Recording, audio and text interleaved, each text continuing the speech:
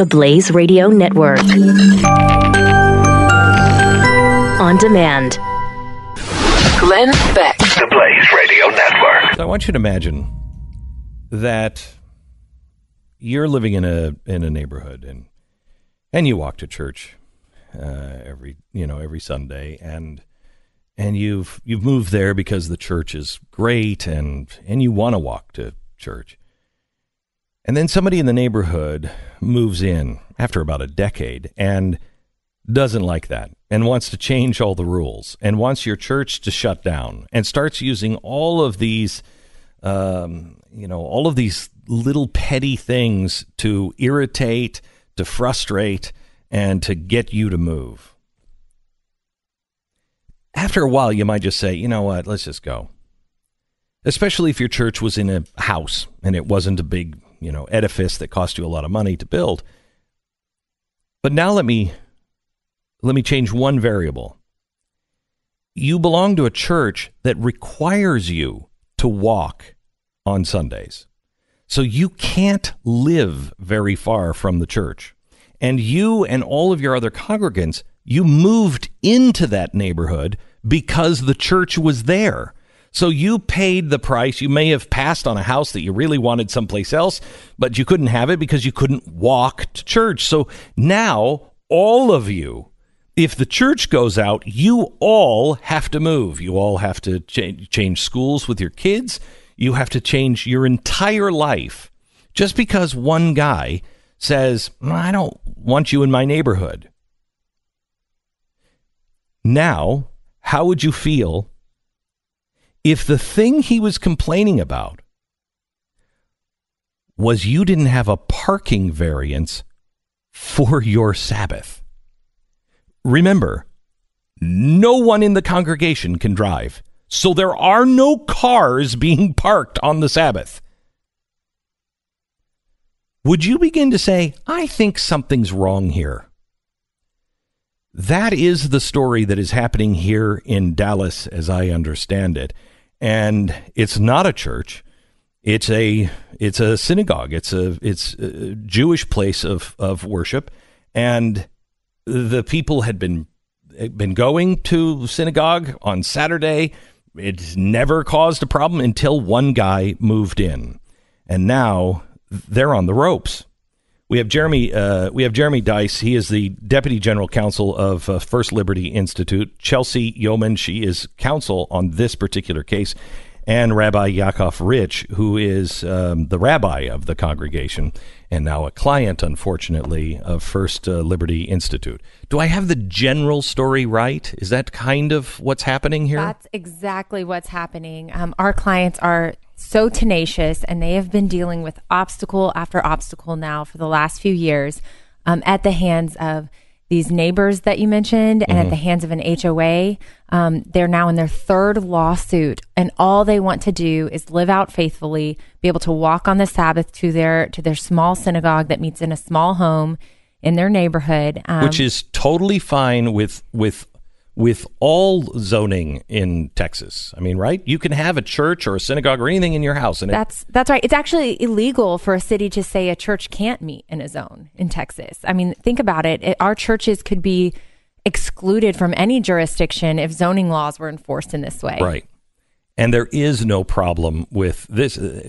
I want you to take me down the road, and maybe Rabbi, I don't know who would be best to tell this story, but you were fine, and the HOA was fine until this guy moves into the neighborhood long after you guys have been there.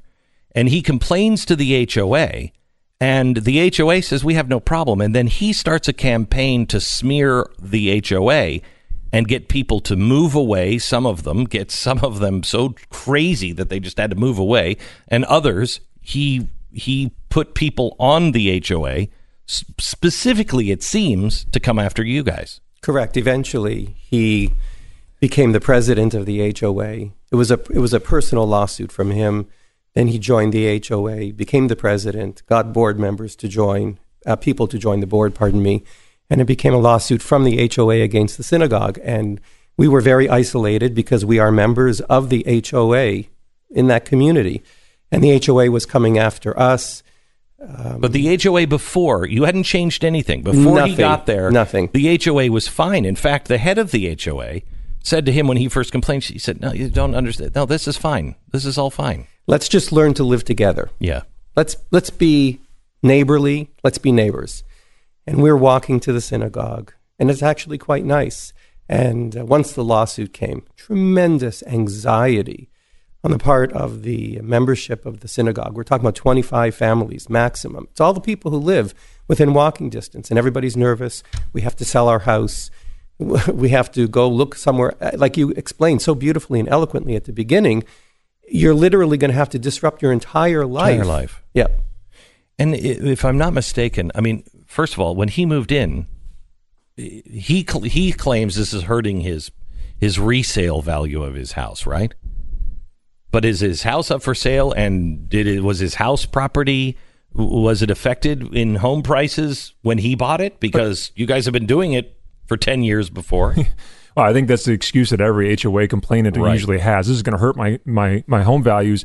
This is the perfect confluence of government bureaucracy overrun, everybody's favorite neighbor, the HOA, and the rights of religious liberty here and the free exercise of that on certain property. And as Chelsea pointed out, they have a right to be able to be there as a matter of right under the city ordinance here. What we're quibbling over right now, after many rounds of discussions with the city of Dallas, is over 6 parking spaces. For goodness sake, for a congregation that doesn't drive on the Sabbath, you would think that would be a simple solution here to allow people to go there. But, I think underlying all this is exactly what you pointed out. There's a desire to push back on this specific group of religious exercise. As I don't know if it was mentioned earlier, but remember Rabbi Rich had his car vandalized with the spray painting of a swastika on it. I didn't know that. They've had to get a grant from the federal government to maintain better security at their place of worship because of the threats that have come in here. But that's exactly what happens when we don't allow people to have the freedom to peacefully exercise their religious beliefs. And that's why First Liberty's been involved in this case from the beginning. I'm sorry, Rabbi, that somebody did that to you, and I'm sorry for all of your congregants that no longer feel that they are safe in their own neighborhood. Yeah, pretty disconcerting. And we had the mezuzah, which is the parchment that we put on the doorway, ripped off, and it was thrown about 20 feet in front of the door on the sidewalk in front. So, I mean, these things happened all around the same time when the lawsuit was coming, and it was very, very difficult as a rabbi of a congregation. People were... The fear and the anxiety and the isolation was a tremendous, difficult thing to deal with. So what is the solution here? I mean, are we down to, because the HOA keeps saying, if I'm not mistaken, you got to do this, and then you do it. And then you got to do this, and then you do it. You got to do this, and then you do it. And it's a never-ending laundry list. Is that accurate? That's accurate. We actually won the lawsuit against the HOA, and then they punted the ball to the city of Dallas. And so that's where we are now, in a separate lawsuit with the city of Dallas, who, as you mentioned, just continue to issue this laundry list, item after item after item, for the congregation to do. And because my clients want to be good neighbors and they want to resolve this amicably, they've met every single requirement on that list. Over years now, they have done every single thing the city required. And ironically, the last thing the city asked of them was to get a parking variance. And so even though, as we mentioned, they walk on the Sabbath, it's an equivalent of 6 spots that they're looking for, we still applied at the city's request to get the variance, and were ultimately denied. So that's where first... So wait, so the city says you have to get one, and then the city won't give them one. That's right. That's right. Okay. So it's bureaucracy at its best. But and why won't they give you the variance? Well, they really just listened to the HOA. The HOA showed up. They took off work 4 days to come to all of these hearings to testify person after person against our congregation and say, we like religious liberty, but we don't want a synagogue here. And I think that's the message we want every listener and every viewer to understand is really your Bible study could be next. Your church could be next if a neighborhood decides that they just like religious liberty, but not really your religious liberty. I think it's, if I may, I think it is worse for Jews than my Bible study, because I can choose to have my Bible study at somebody else's house. Okay? So it's a lot easier. But Rabbi, if I'm not mistaken, sorry for butchering this, but there has to be, for you to actually have a congregation, don't you have to have, I don't remember what it's called, a wire that runs around? An A-roof. Okay, right? Yes. So you've had that for how long? Well, we've had that it's been in the neighborhood around 20 years. Okay. It was created originally by a different congregation. So, but we need that in order just to mothers to go with strollers with their children to the synagogue. Okay, this is part of the Torah, and it's the boundaries of the synagogue. That's correct. And so that alone, the maintenance on that is every week, is it not? Correct.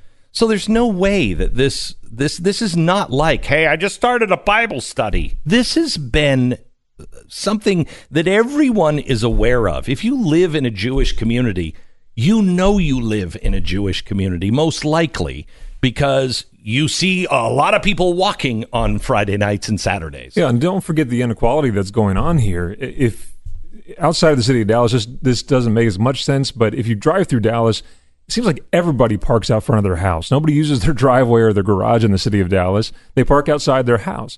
So really wouldn't know if this is a game night that's taking place, or is this just the Oprah Book of the Month Club that happens to be meeting this week. It really is no different than all of those things.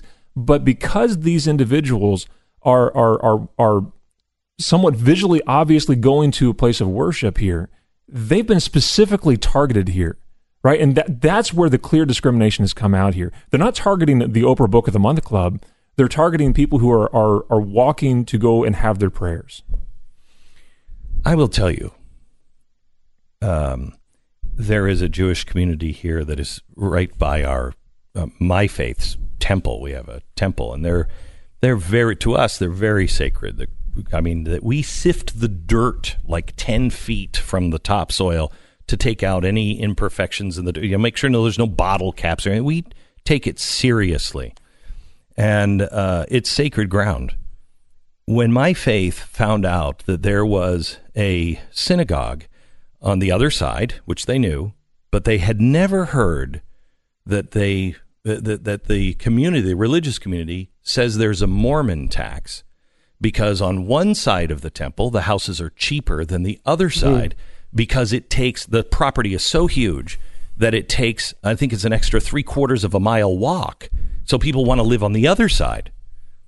My Faith is putting a gate, which I have never, ever seen. I think it's the first time in our history that we're putting a gate on our fence.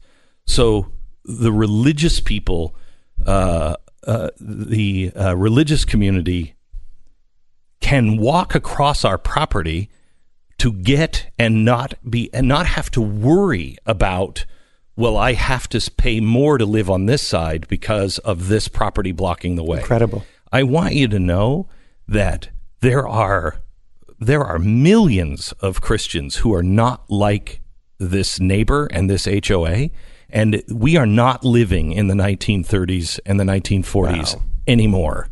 And there are millions of Christians of all kinds of faith that feel that way. What's happening here is wrong. What is happening here is sheer bigotry. It is clear, sheer bigotry. So how can we help? Well, I'd like to say this is the only case we have going on, and that this is the only situation, but we represent other synagogues throughout the country. We represent other churches and other religious bodies throughout the country, all over the United States, that are fearing the same issue here. In fact, we're looking into a situation right now where they describe themselves as an underground synagogue for fear of the local community rising against them on these issues. But I would encourage folks to go to firstliberty.org. Let us figure out how we can help you. If you've got a situation, if it's your Bible study, if it's your Sabbath worship, whatever it might be, if you're having an issue with the religious land use, let us work with you. Let us evaluate that situation. For those of you that aren't facing that issue, I want you to understand we provide legal services to Rabbi Rich and others pro bono. It's for free. He'll never get a bill from us. And the good news is we usually win our cases at First Liberty. So if you're able to, if you need help, go to firstliberty.org. Let us help you out. But if you can help out this issue as well, help us provide these legal services, go to firstliberty.org and invest in these types of issues. What's the next turn in this case? Well, we filed our appeal of the city's denial, and we're really, really just hoping for, as I mentioned, an amicable resolution that allows our congregants to pray where they live and to live where they pray. That's what we want to happen. You're not alone. You're not alone, Rabbi. And it won't stand. It won't stand. God is a God of miracles, and it won't stand. Thank you. Thank you for your support and for getting our message out. We appreciate it. Anything we can do, you let us know. And anything we can do, First Liberty, you let us know. And please keep us up to date on this story. Will do. Thank you. Thank you. You can read all about it at TheBlaze.com. I mean, what's truly remarkable about that story is this congregation, this is not like a new neighborhood. This is a neighborhood that has had a congregation of Jewish people for 20 years. I'm sorry, I don't remember what it's called again. He just said, what was it? It's an aerial wire that goes around. Right. I had never heard of that before. I pride myself in having almost no cultural knowledge whatsoever. Yes. Eruv? Is that Eruv. ERUV? Maybe. And it's a wire that goes all the way around the district, if you will, of the synagogue. Okay. And so you have to stay within that wire. It's how many steps you can take. It's all Torah stuff, all Old Testament. And so it is a defining wire, and it also has other things to it. I don't know. Please forgive me if you're Jewish, but it's really important. In fact, the rabbi has to walk it every week, like Thursday. And if it is broken, the city, at least in New York, the city had to come up and repair it. So they would walk every Thursday, and it has to be repaired before the Sabbath. So it's a really big deal. Right. And that's not something like, hey, we're just moving in and just going to have a Bible study. No, this is completely different. This is completely different. I don't know why the Bible study person keeps sounding so crazy when you imitate him, but Bible study. Like, why does he sound like that? I don't know. But I mean, it's just because it's just anybody could do that. Anybody can do that. You know what I mean? Yeah. And you can move it if you need to. Right. I mean, if I was having a Bible study, we could go over to Pat's house or we go over to your house and we can drive. That's not the same with a Torah study. Another question that popped into my head as you were listening to this is, why on earth would you want to live in a community if you felt this way about the people in it? You move into a Jewish community and you just harass them for years? Like, what is that? And let me ask you, what's easier, for that one guy to move or for 25 families to move? Yeah, and why did he move why did he move there in the first place? I don't know. This has been there for a long time. Yeah. Why move into that community? Probably because he didn't know. How would you not know? You've got a wire around an entire community. You don't really notice those things. Unless you know, you don't notice. I mean, it's a big deal. It seems incredibly unlikely. You didn't look at the house on a Friday and Saturday and saw a bunch of Orthodox Jews The real estate walking. agent doesn't know about the... I mean, what are the odds of it? I mean, it's... Yeah. Like, I don't know. It seems like it's just a harassment issue. It is a harassment, and it seems like an anti-Semitic harassment, and it's got to stop. Glenn Beck. The Blaze Radio Network.